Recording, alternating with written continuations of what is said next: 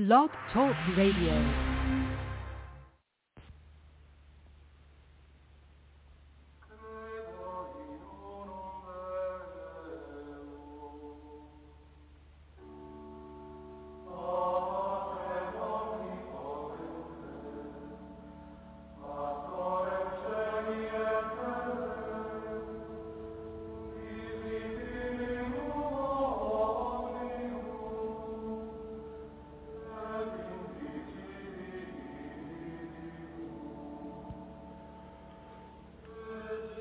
Welcome back to Zion's Redemption Radio Network. I'm your host, Mark Lichtenwalter.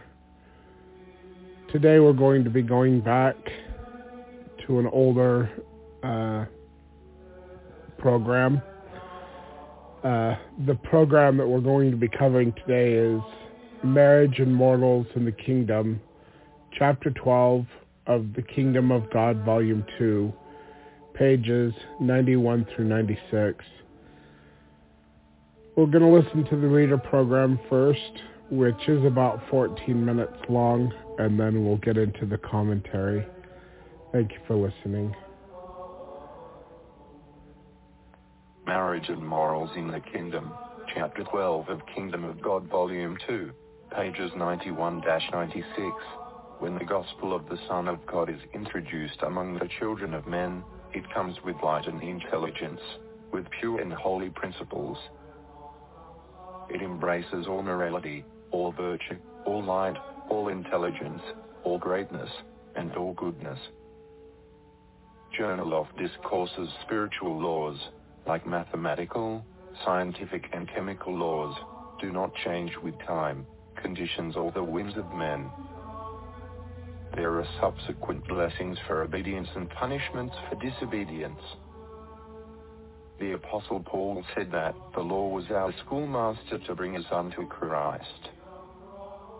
Jesus also made it very clear when he said, "Man shall live by every word that proceedeth out of the mouth of God." That schoolmaster still continues. Moral laws are just as eternal, everlasting and unchangeable as any other laws of God. Moses, considered to be a great lawgiver, delivered to the Israelites a myriad of laws and commandments covering every conceivable phase of morality. For example, marriage to Canaanites. Jude 7:3, mothers to sons. Lev 18:7, men to daughters. Lev 18:7, men to iron sex. 6:20, Num 26:59, sisters and brothers. Lev 2017-21, priests to harlots. Lev 21:7, priests to divorced women. Lev 21:7, captured women as wives. Num 31:17-18, woman to two husbands. Jude 22:22, priests to widows. Lev 21:13, to a raped girl. Jude 22:29, marriage within tribes. X 34:11-16, military marriage exemptions. Jude 27:24-5, dowries. X 22:16, firstborn. X 13:15, widows in a family. Lev 22:13, proof of virginity. Jude 22:13-21, carnal slave girls. Lev 19:20, privy member cut off. Jude 23:1, betrothal promises. Jude 27, brothers-in-law. Jude 25:7-10, family property. Jude 21:17, widows' welfare. Jude 10:18, adultery. Lev 20:10, circumcision. X 12:48-49, men's wounded stones. Jude 23:1, lying with beasts. Lev 1823, lying about virginity Jude. 22, 20-21, midwives X. 116, whoredom Lev. 20, 4-5, nakedness Lev. 2017, rape Jude. 22, 25, fornication Jude. 22, 23-24, etc., etc., etc. Some of the chief concerns of today's Christians involve marriage laws. Most of our laws today are based on Roman law rather than Mosaic. Because of misunderstandings, many of the laws God gave to Moses are considered archaic. But Jesus explained, "Think not that I am come to destroy the law, or the prophets. I am not come to destroy, but to fulfill." Yet, the Christians today think he did away with many of the laws of Moses, and they choose to disregard the dead prophets. One of the marriage laws of Abraham and Moses has caused Americans, and even Mormons, considerable confusion and controversy. This was the issue of having more than one wife. With all of these laws of morality and marriage, certainly God and Moses must have said something on the matter of plural marriage. Moses gave us over 35 laws pertaining to sex and marriage, plus some that supported the doctrine of plural marriage, such as 1. If he takes another wife, she must have the same amount of food, raiment, and duties the same as the first wife. 2. The rights of both wives and sons must be the same. 3. If a man has two wives, one liked and the other not so well liked, he must acknowledge the inheritances of the firstborn son even if it is the second wife's son. 4. If a man takes a plural wife as a captive and later finds that she is not compatible, he cannot sell her, and she is free to leave. 5. If a man lay with a virgin woman, he shall not put her away all the days of his life. This applied to single, married or plural married men. See Jacob with Leah, Genesis 29, 23-25. 6. If a man should die, his brother should take her as a wife, even if he is married. 7. If a man takes captive a beautiful woman, he can bring her home to thine house, and she can become his wife, even if he is a wife. 8. When men go to war, all the women and children they capture they may keep alive for yourselves. Nearly every soldier was a married man. 9. If a woman had intercourse with different men, she was considered an adulteress and the child born was a bastard, but nowhere was a child born of a woman in plural marriage considered the same. 10. Marriage between national leaders was a bond connecting their political peace agreements and their kings. If God did not want his people to live plural marriage, he made a pitiful attempt to stop it. If he objected to plural marriage, he never would have instituted such laws as these to encourage it. People have a tendency to follow the crowd. Whatever is socially popular will draw people to it, for who wants to be different and unpopular? There are some, however, who know what is right and will oppose incorrect customs even though they are popular. Brigham Young commented on this, "Oh, what a great sorrow it is to be a saint. How mournful the thought, when we contemplate the contrast between the saint and the sinner. We have ease for pain, comfortable health for sickness, joy for mourning and light for darkness. This is all very good," says one, "but your religion is so unpopular in the world.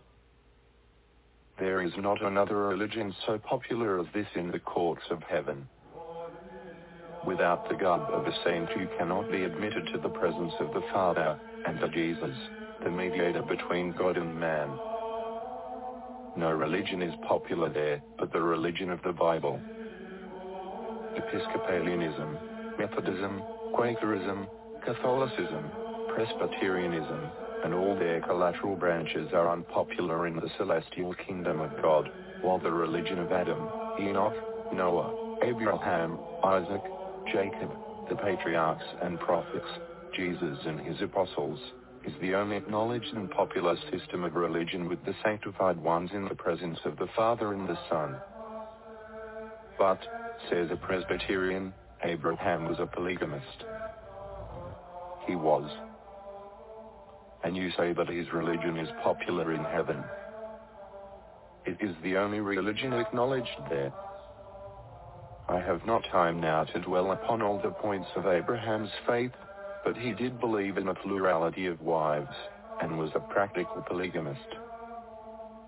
And Paul says, and if ye be Christ, then are ye Abraham's seed, and heirs according to the promise. Did Abraham believe in Presbyterianism?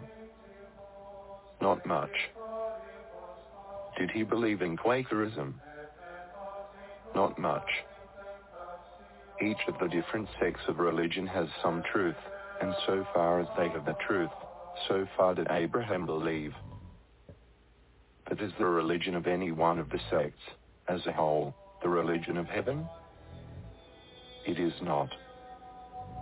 We all desire to join the popular party.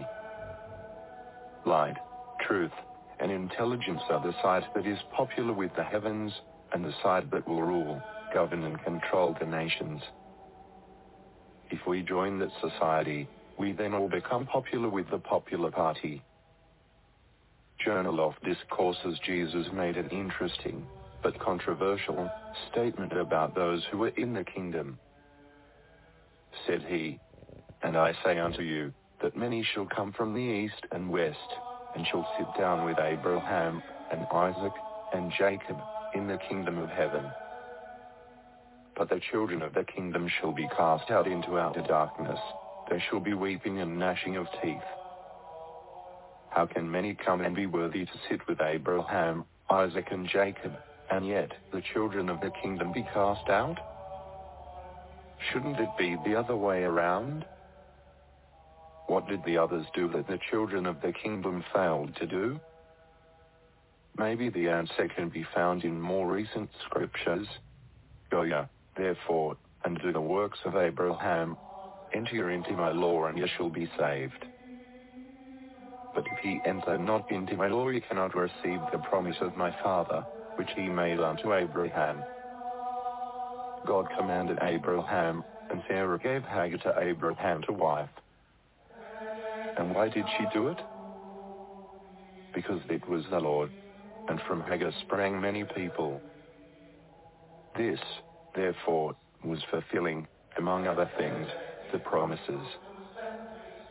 Thus, if we obey the law, we receive the promises. If we disobey the law, we cannot receive the promises made to Abraham, and we shall be cast out. These were the laws of God. Marriage laws in the days of Abraham were the same as in the days of Moses. They were also the same in the days of Jesus Christ, and they should be the same in the days of Bill Clinton, whether or not he agrees. But he wouldn't agree because his lifestyle would have condemned him to be stoned to death. These laws of morality remain unchangeable and eternal, even though marriage laws of man often change. Marriage laws may vary in Germany, England, Arabia, USA, etc., and even within the same country they may vary. That is, a marriage law in the United States may be legal in 1846 but change in 1862. However, God's laws remain constant even though the laws of man are fickle and continually changing. The laws of God's kingdom are the same today as they were 2,000 years ago or even 6,000 years ago. They were the same throughout the universe billions of years ago, and they will be the same for billions of years to come. The kingdom of God and its laws, ordinances and covenants are constant because God is unchangeable. If he were not, he would cease to be God. Chapter 13. Commandments of the Kingdom.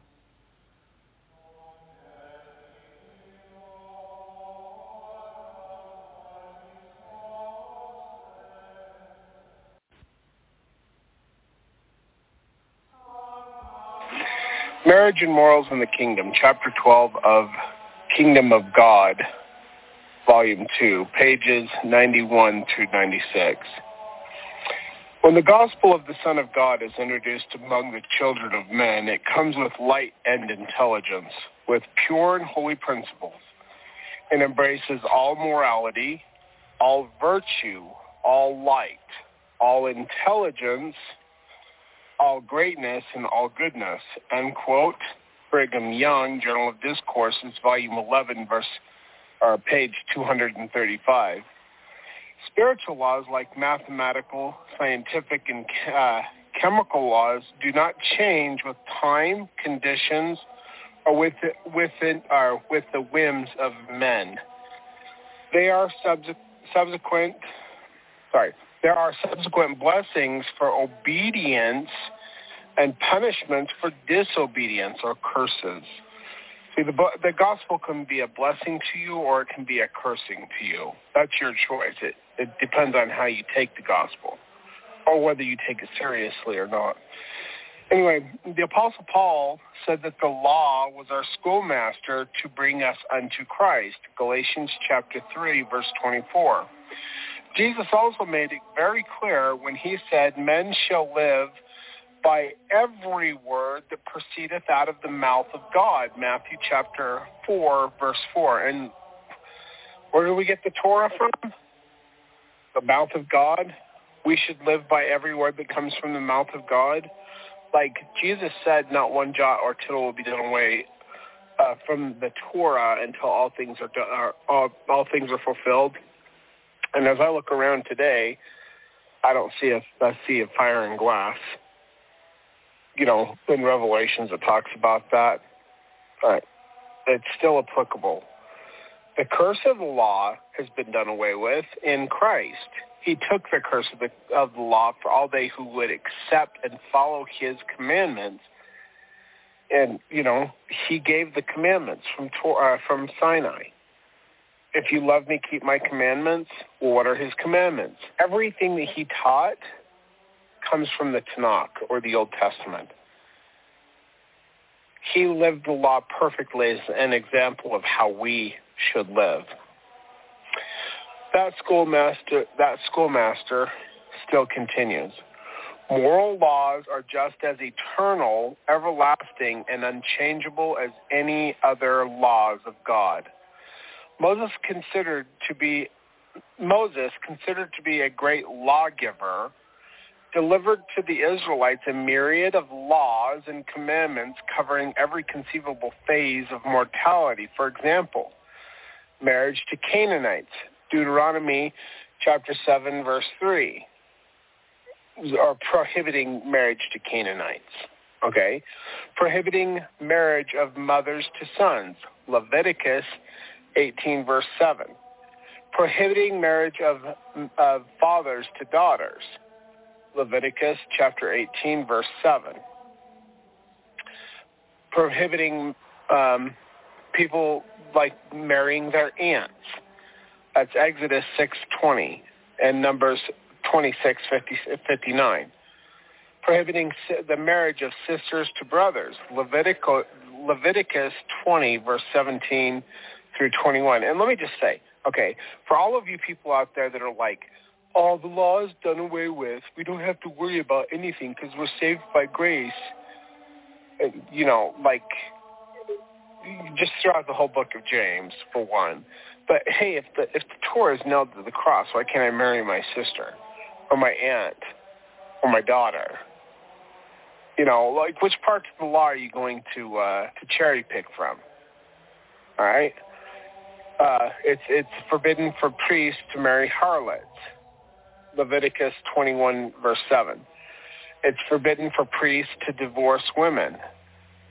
I think it's against God's will that any divorce happens. But anyway, Leviticus 21, verse 7. captured as,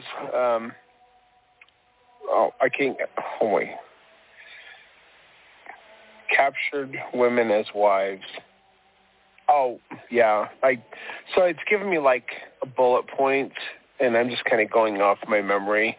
But this one says captured women as wives. Actually, they have the right to marry the person that captured them, I guess. I'm not exactly sure, but they were given free agency to leave. Women to two husbands, Deuteronomy 22, verse 22. I'm going to go take a look at that one because I want to, what in the world they are talking about. Because there is a provision in section 132 for women to have multiple husbands. Hold on here.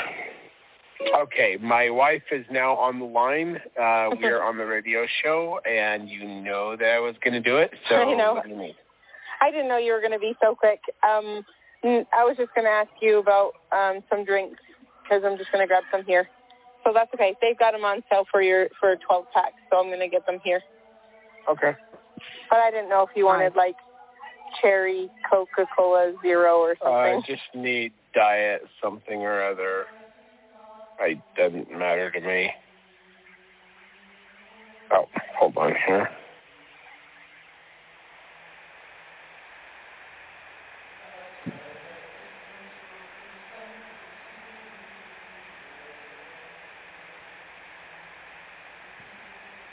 Hello? Is anyone there?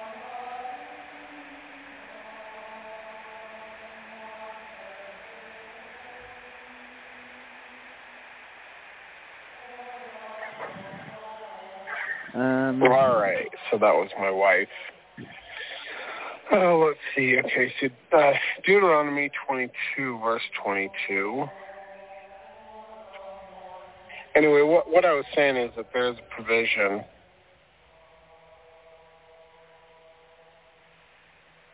There's a provision for polyandry, which is the marriage of one wife to two husbands. And in order for God not to break his law when he consummated or when he impregnated Miriam or Mary for Jesus, Mary was already married to Joseph. Or she was betrothed to him, same thing, pretty much. So anyway, this is Deuteronomy 22, verse 22. If a man be found lying with a woman married to an husband, then they shall both of them die, both the man that lay with the woman and the woman. So shall thou put away evil from Israel. If a damsel that is a virgin is betrothed to an husband, and a man finds her in the city and lie with her, then ye shall bring them both unto the gate of the city, and ye shall stone them with stones that they may die. The damsel, because she cried not, being in the city, and the man, because he hath humbled his neighbor's wife, so thou shalt put away evil from among you. So, let me just finish this. But if a man find a betrothed damsel in the field, and the man forces her, or rapes her, and lie with her, then the man only that lay with her shall die. But the damsel thou shalt do nothing. There is in the damsel no sin worthy of death. For as when a man riseth against his neighbor and slayeth him, even so is this matter. Okay, all right, let me just get back to the reading here. All right, priests shall not marry widows, Leviticus 21, verse 13.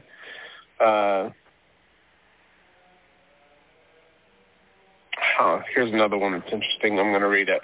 It's Deuteronomy 22, verse 29, so we're already in 22. So, and then the man that lay with her, let's see. If a man find a damsel that is a virgin, which is not betrothed, and lay with her, and they be found, then the man, that lay with her shall give unto the damsel's father 50 shekels of silver, and she shall be his wife, because he hath humbled her. He may not put her away all his days, so he's not allowed to divorce her if he does that in that way. A man shall not take his father's wife, nor discover his father's skirts. All right, let's see here. I'm just going to skip all this, because a lot of it's in the book. It gives a ton of different things, but it doesn't say what they are, and I'm not going to go through them all. So let's see here.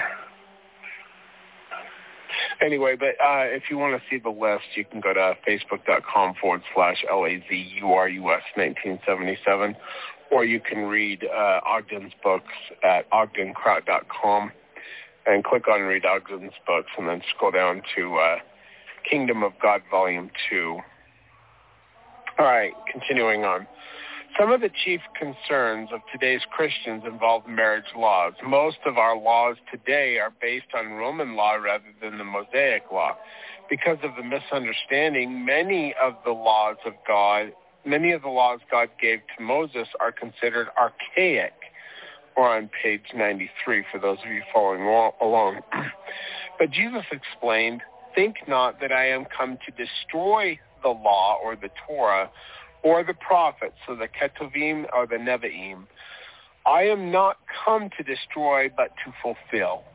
And what does it mean to fulfill? It means to live perfectly. In Hebrew, this phrase right here, it means that he lived the law of God, or the Torah, the instructions of God, perfectly. When a rabbi says you are fulfilling the Torah, it means you are living it perfectly. That's a thing, okay?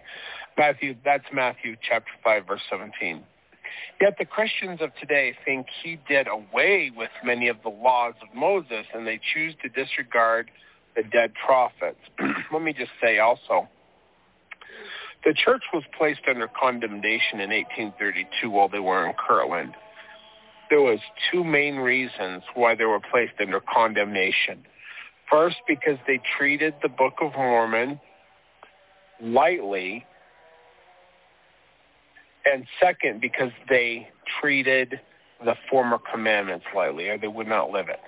Okay, my friend Neil is sitting here shaking his head at me. Neil, what did you have to say?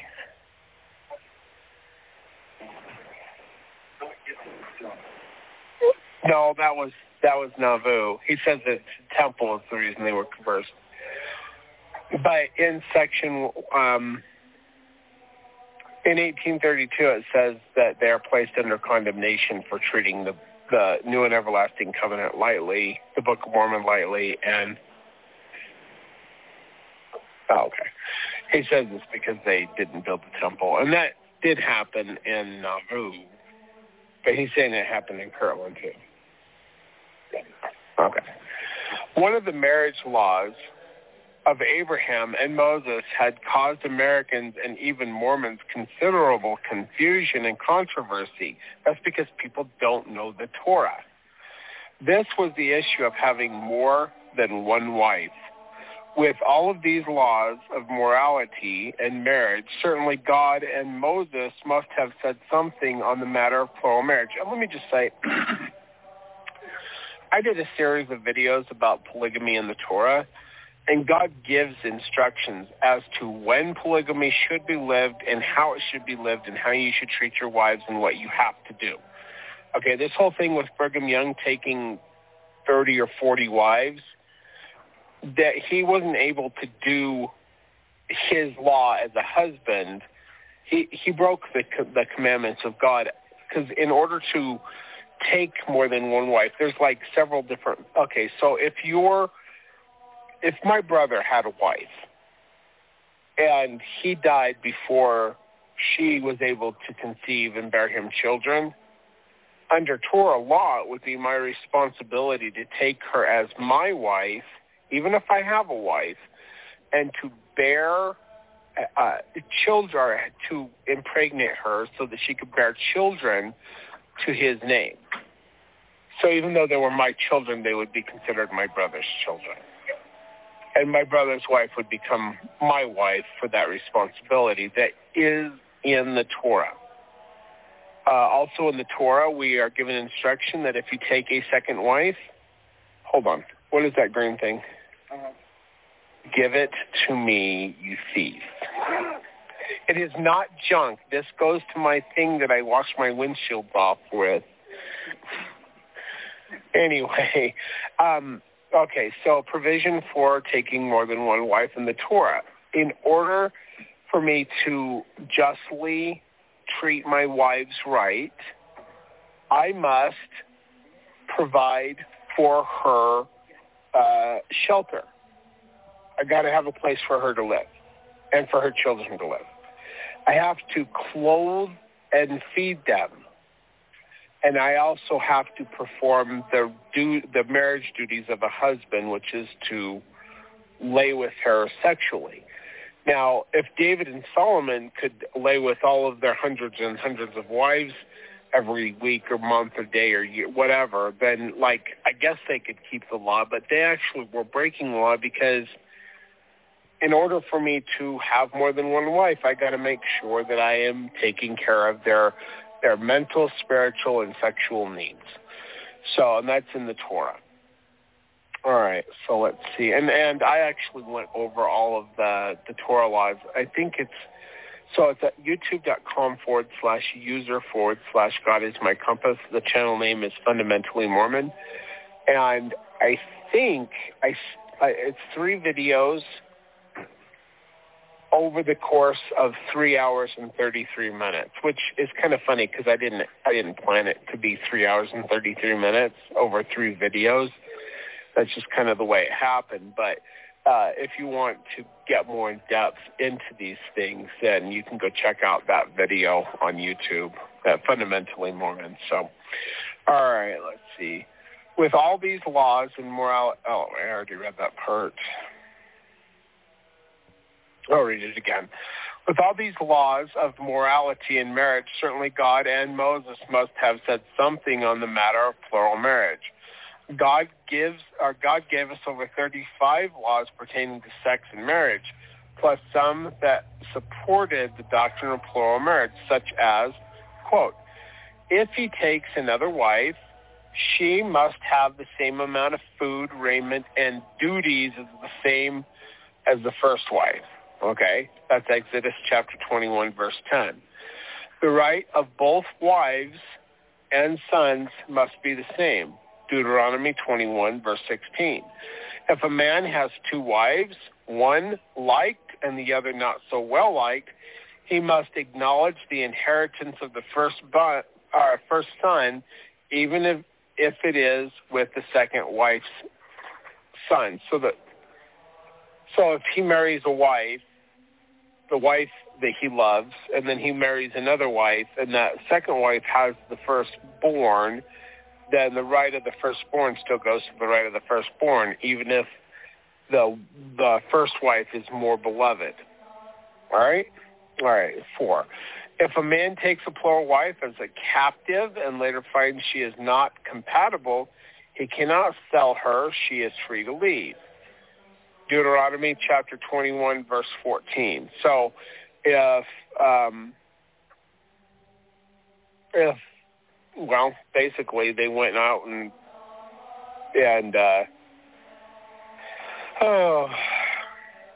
soldiers would do what soldiers do when they were in war, and I think that would be when a man would take a second wife as a captive, I guess. But if they're not compatible, he cannot sell her. She is free to leave. I hate all this stuff. So real quick, I'm just going to break away from this for just a minute. Now, we need, as individuals, find out which laws are right and which interpretation of Scripture is right. I have a problem with the Torah simply because in the book of Lehi, it talks about, what's his name? King, it starts with a J. It's not Jonathan, it's not Jehoiakim. It'll come to me as I'm talking about it. All right, so this is before the Babylonian captivity. They didn't have the Torah for some reason, and they were trying to clean out the temple, and supposedly one of the high priests in the temple found the scroll of the Torah scroll, and the king, whatever his face is, I can't remember, he convened a council, and they added many things to the Torah. So like the 613 laws that are talked about in the Torah, some of them are man-made. You've got to figure out that on your own. I'm not going to figure it out for you. I'm still trying to figure it out myself.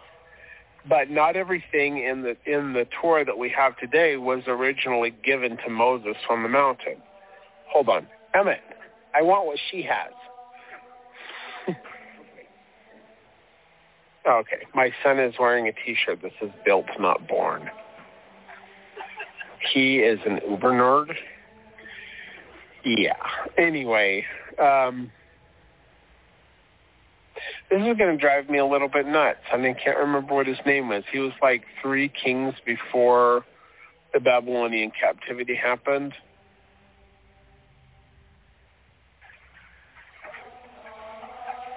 I don't know. Hopefully I'll remember it. If a man lay with a virgin woman, he shall not put her away all the days of his life. This applied to a single married or plurally married men. Deuteronomy chapter 22, verse 29, and Exodus chapter 22, verse 16. See Jacob with Leah, Genesis 29, 23 through 25. If a man should die, his brother should take her as a wife, even if he is already married. And that's what I was talking about in Deuteronomy chapter 25, verses 5 through 10. If a man takes captive a beautiful woman, he can bring her home to thine house, and she can become his wife, even if he has a wife. Deuteronomy 21, verses 10 through 13, and we're on page 94. When men go to war, all the women and children they capture may keep alive for themselves. Numbers chapter 31, verses 16, 17, and 18. Emma, I need a drink too. That's mustard. I can't drink mustard. I don't like mustard on my drinks. Yes, please. Thank you. All right, let's see. Nearly every soldier was a married man. You had to be a married man in order to go to war. So if you consider that, and then you consider these laws where you can take women as your wives, then there's plural marriage, right? So, there's a lot of people that are like, oh, plural marriage is horrible, it's wicked and evil, and, well, God apparently didn't think so. And Jesus apparently didn't think so either, because he never spoke out against it, even though it was commonly practiced in his day and age. So, all right, let's see here. Oh, if you want to read a good book that kind of covers this a little bit, there's a bunch of books on Ogden Kraut's website, but Jesus Was Married is a really good book, and it talks about Jesus being married, and it also talks about plural wives and the whole thing about all that. So if a woman has intercourse with different men, she was considered an adulteress, and the child born was considered a bastard. Deuteronomy chapter 23, verse 2. But nowhere was a child born of a woman in plural marriage considered the same. Point 10, marriage between national leaders was a bond connecting their political peace agreements and their kingdoms. Numbers chapter 12, verse 1. If God did not want his people to live plural marriage, he made a pitiful attempt to stop it. If he objected to plural marriage, he never would have instituted such laws as these which encouraged it. People have a tendency to follow the crowd. Whatever whatever is socially popular will draw people to it. For who wants to be different and unpopular? We see that so much right now with all of these idiot white people bowing down and kissing and licking the feet of the black boots, because of racial oppressions. That's another thing. I'm going to go off on a little tangent because I'm a little irritated by this. Okay, so Ta-Nehisi Coates and others of the Black Lives Matter movement are calling all white people racist. Okay, now just saying that means that they're racist against white people, right? White people are horrible and evil and whatever. What about all of the people that freed the slaves from in the Civil War? Are all those white people racists? Did they give their lives for nothing? For all of these black people that want to freak out because I have white skin and they're going to call me racist because why? Because I've never done anything racist. But you're racist because you're white. And Ta-Nehisi Coates actually said that it was a virus in the minds of white people. Okay, were all of those people from the Union in the Civil War, they're all racist too? They freed the slaves, but they're racist, right? So they gave their lives for nothing. Because we should have just left y'all as slaves if that's the way it's going to be. If I'm going to be racist just because I'm white, then maybe I should just be racist, right? I mean, if I'm going to be accused of being racist, I think that's what people are going to if they're just keep on being accused of being racist. And even these white, what's his face? He said, you're the biggest racists are white liberal women who try to say that they're not racist and they make everything we don't see color. Well, they're the worst, right? And no matter what you do, if you I don't know, it drives me a little bit nuts. I just was thinking about that this morning. All these people that gave their lives in the Civil War that were white, I guess they're racist too, right? Right, because we're all racist, right? Okay, well, you know what? God is the author of the races. What is this? How come there isn't more of it? Where's my drink? Thank you. Anyway, it just drives me a little bit nuts. But you know what? God is the biggest racist of them all because he's the one that created the races, right? So there's that. Anyway. There are some, however, who know that it is right and will oppose incorrect customs even though they are very popular. Brigham Young commented on this, quote, "Oh, what a great sorrow it is to be a saint." Hold on. No. Turn it off. You didn't ask. Turn it off. Go sit down and meditate upon the error of your ways. And take the trash out. That's my 14-year-old son. All right, let's see. This is Brigham Young. Oh, what a great sorrow it is to be a saint. How mournful the thought when we contemplate the contrast between the saint and the sinner. We have ease for pain, comfortable health for sickness, joy for mourning, and light for darkness. This is all very good, says one, but your religion is so unpopular in the world, there is not another religion so popular as this in the courts of heaven.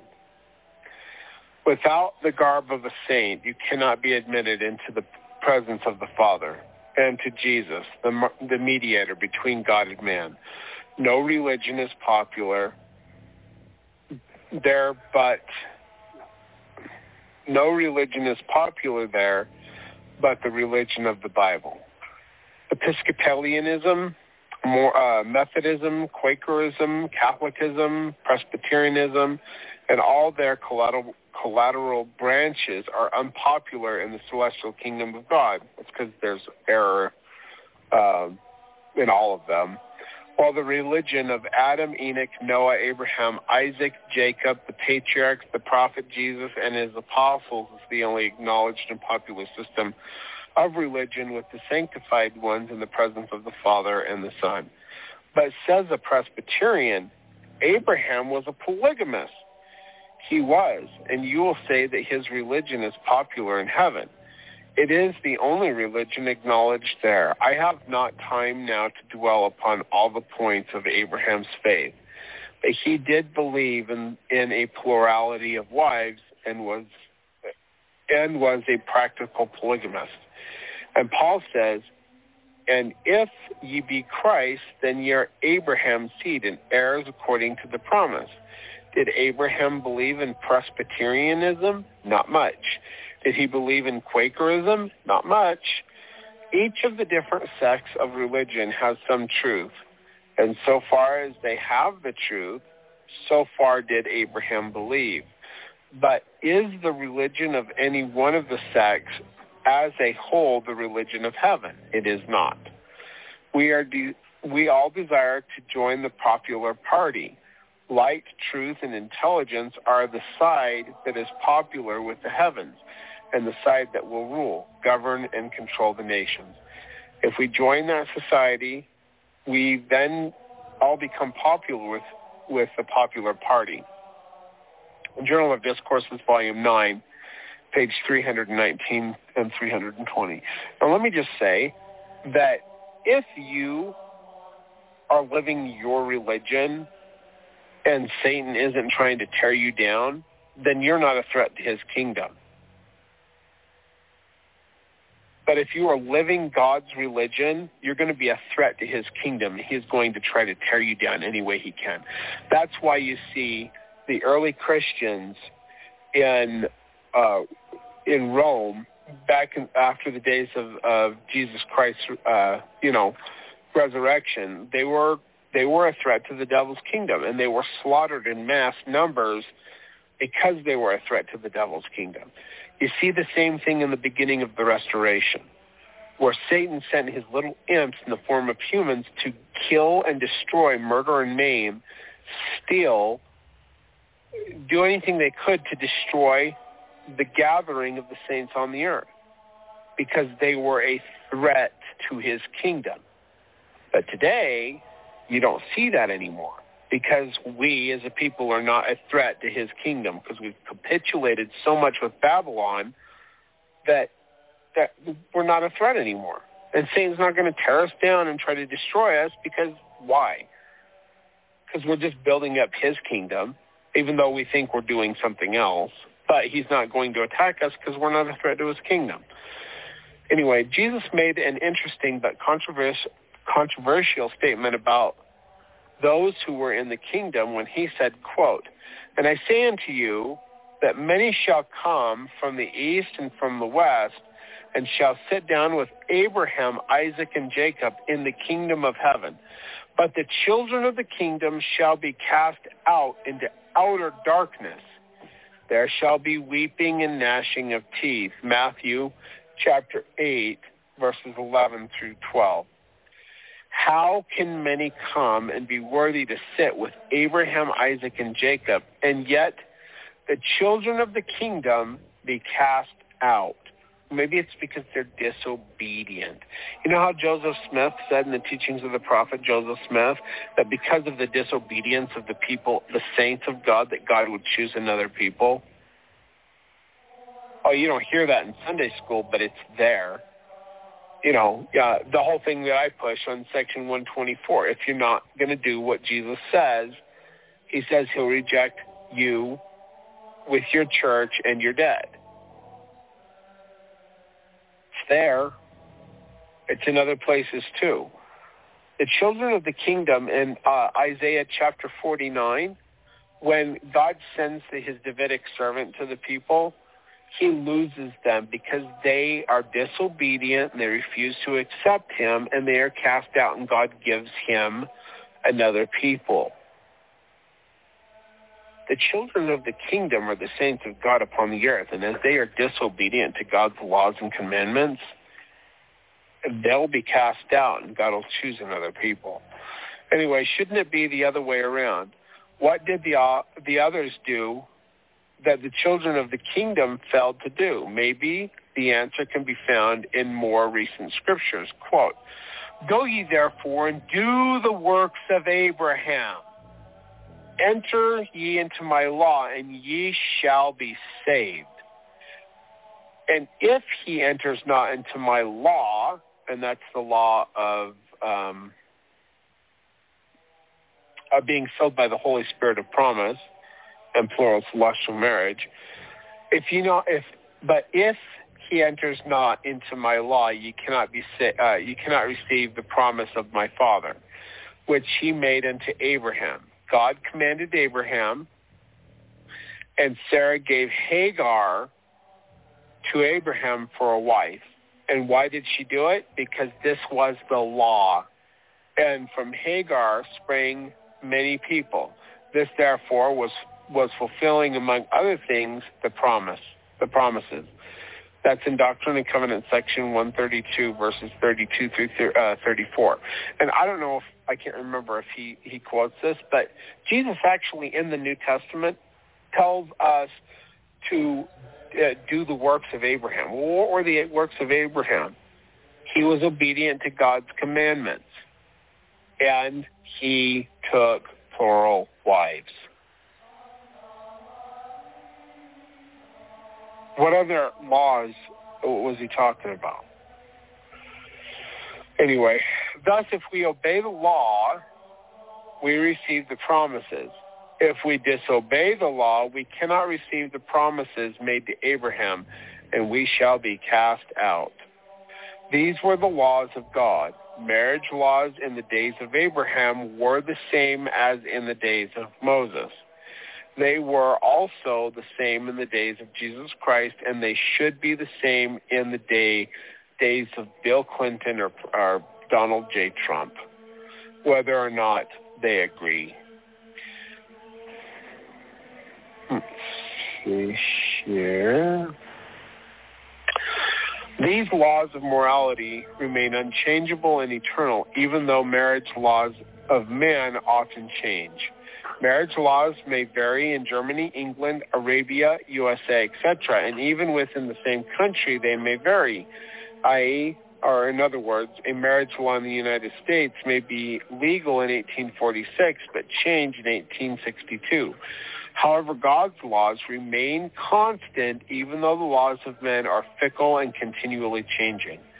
The laws of God's kingdom are the same today as they were 2,000 years ago or even 6,000 years ago. They were the same throughout the universe billions of years ago, and they will be the same for billions of years to come. The kingdom of God and its laws, ordinances, and covenants are constant because God is unchangeable. If he were not, he would cease to be God. So the next chapter that we'll be going over probably tomorrow is chapter 13, and that'll be on page 97. And that chapter title is The Commandments of the Kingdom. So let me see if we have any guest callers. Once again, the guest call-in line is 917-889-8827. That's 917-889-8827. I'm going to refresh this real quick. And if we don't, that's fine. All right, so I'm going to we don't have anybody, and that's fine. So I got to get going to work anyway. So, all right, so that's...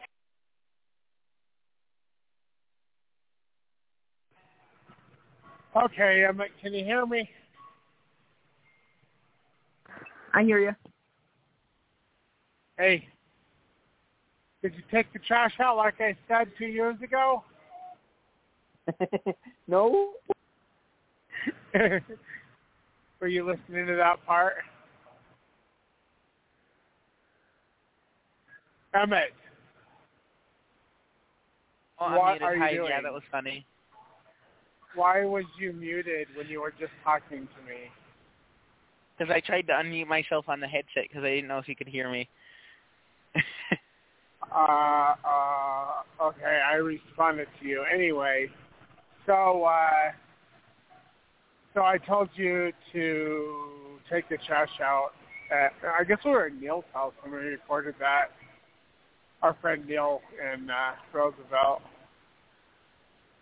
All right, well, so I did this program like this today because Kim couldn't read, and I want her to read this book with me. And she did get off at 6 p.m., which was about an hour ago, but she hasn't called in because she's got to talk to everybody and all of her friends and go pick up the baby from the babysitter and spend half an hour talking to them, and who knows what else she's got to do. But I figured she probably wouldn't be on, so I didn't want to skip I didn't want her to skip the chapter, so I just was like, all right, well, I guess I'll just do this Flashback Thursday, because usually we do Flashback Friday, but anyway. It's Throwback Thursday. Throwback Thursday. Okay, sure. Sounds good. Anyway, so I guess the only thing I was thinking about this last night, all of these women who choose career paths and don't have children, and they get up into their 40s, and they realize that they're not married, they don't have any children, they are completely alone, and there's nothing they can do about it because when you get into your 40s, you hit menopause, and then you can't have children anymore. Some people can. I have a friend who has a two-year-old. He's almost 3, and she's like in her 50s. So it's possible, but a lot of these women, they can't have children after a certain point. And then, like, if they do have children, there's an increased rate of problems with the pregnancies, because they gave up, they gave into this lie that they needed to get jobs and be like men and powerful and blah, blah, blah, whatever.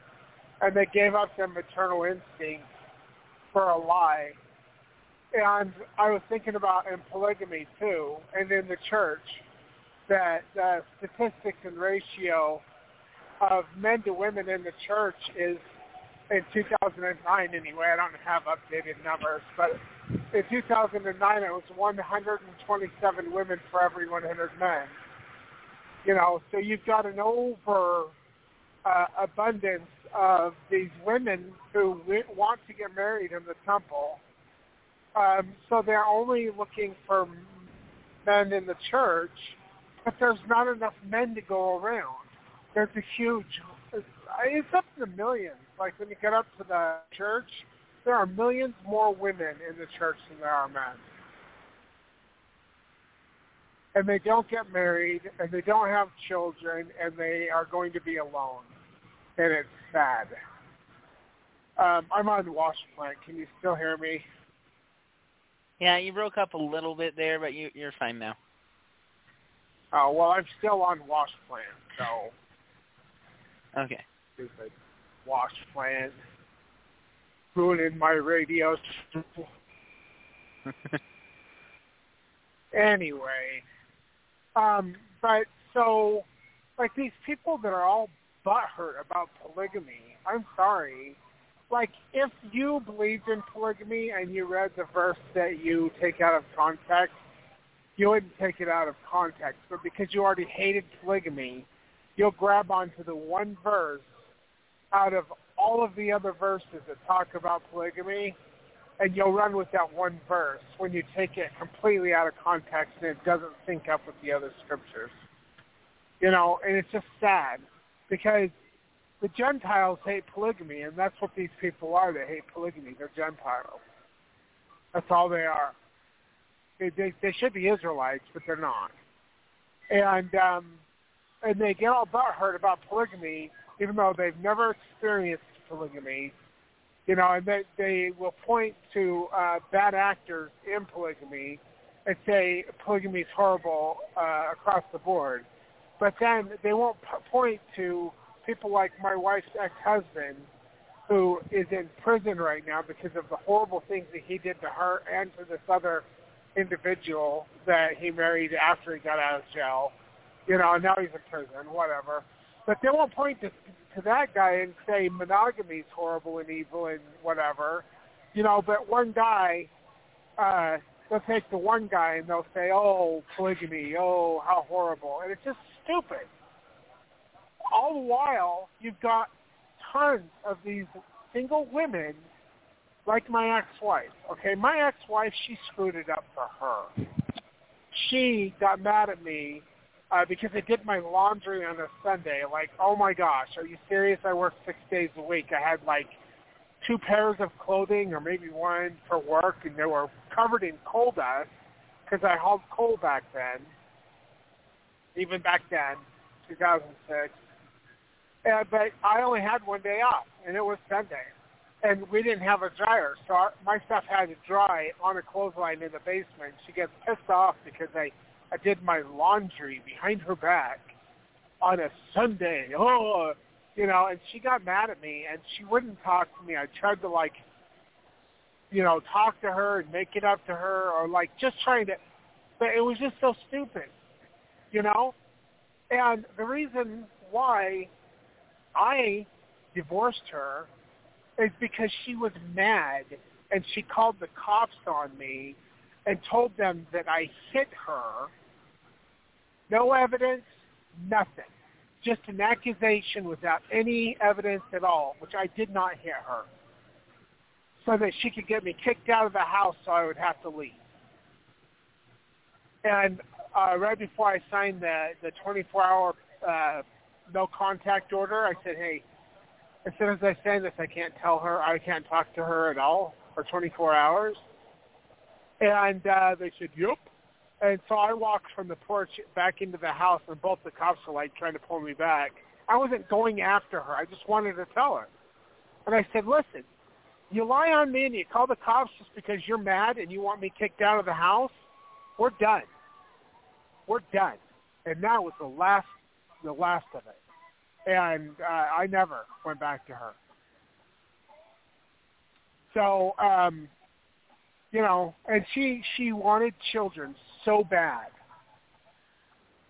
And she is still single to this day. 40 years old.